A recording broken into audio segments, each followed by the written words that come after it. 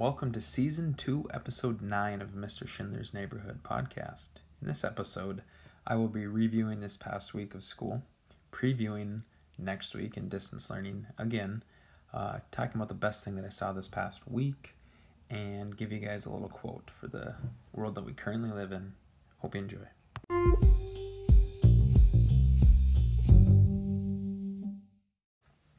This past week in math, we reviewed for our Chapter 3 test on Monday by playing a little Jeopardy game. Tuesday, we took our Chapter 3 test. Wednesday, I started Chapter 4, Section 1, which is looking at finding the area of parallelograms. And to find the area of parallelograms, it's base times height. So we talked about which one's the base, which one's the height, and then understanding that when you do area, it's whatever units you're given, it's that unit squared.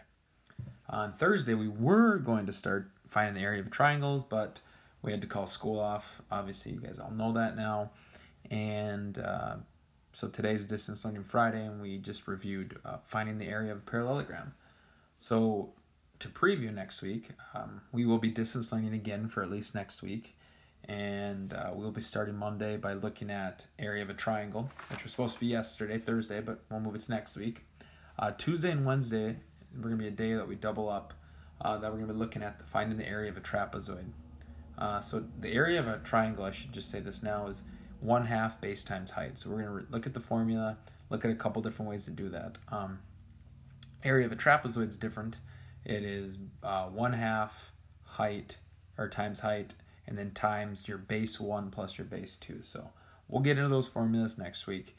And then Thursday, we're going to look at finding the area of composite figures. Well, composite figures are basically figures that are made up of multiple shapes. So like a square and a triangle combined, a rectangle and a square, and a triangle.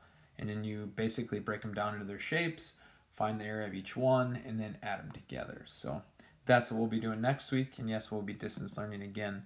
Another thing that's coming up next week, our conferences on Monday and Tuesday, so just please remember what times you signed up for, and those will be on Zoom. I will be posting those links on Schoology and on Seesaw. I'll provide the Zoom links on both of those pages. Any information you may need for that too, whether it's the ID number of my meeting room, password, all that will be shared on Schoology and Seesaw. So look out for that over the weekend. And then, like I said, that leads into conferences. Hopefully next week is just our 1 week of distance learning, and I'm hoping we'll be back the following week. So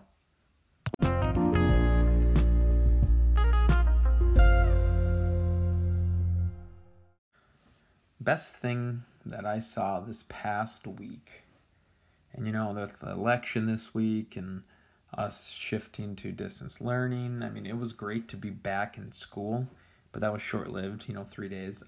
So the best thing that I saw happened last Sunday, and that was the Vikings going into Lambeau Field and knocking off the Packers. Let's be honest, if you're a Vikings fan, you don't like the Packers. I mean, we know that's the most hated rival. And just the way they did it, they dominated, and they took care of Aaron Rodgers, which is so surprising considering all the players that have been injured or are out because of whatever reasons, and they went in there with that depleted defense and dominated. And it was nice to see Delvin get going, and you would hope that maybe this is them turning the corner and they could go on a little run here, because the way the NFL's set up this year, 7 teams now make the playoffs from each conference, not the 6. So there is an extra playoff spot. So who knows? I think their schedule gets a lot easier now. So let's hope they can just go on a run here and maybe make it worth our time. So best thing I saw was the Vikings going to Lambeau and beating Aaron Rodgers, because I don't honestly know how many times that's happened in Aaron Rodgers' career. So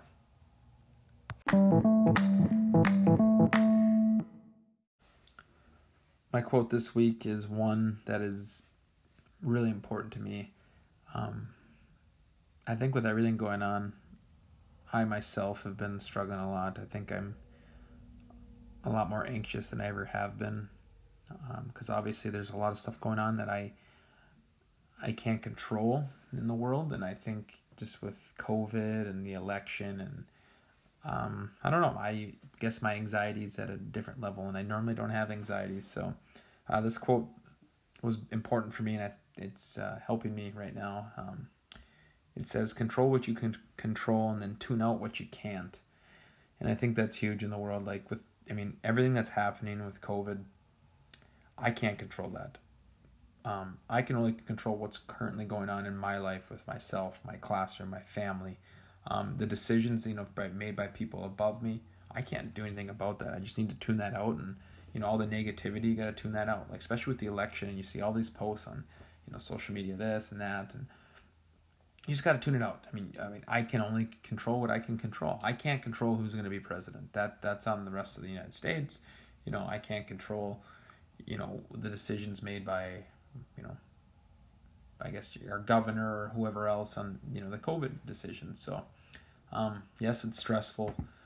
Yes, it's hard to understand sometimes, but this goes for everybody. You just can only control what you can control, and to do your best to tune out what you can't. And that sort of goes with your peripheral vision. It's stuff you see on the sides. You just got to focus straight ahead, one step at a time, and control what you can control.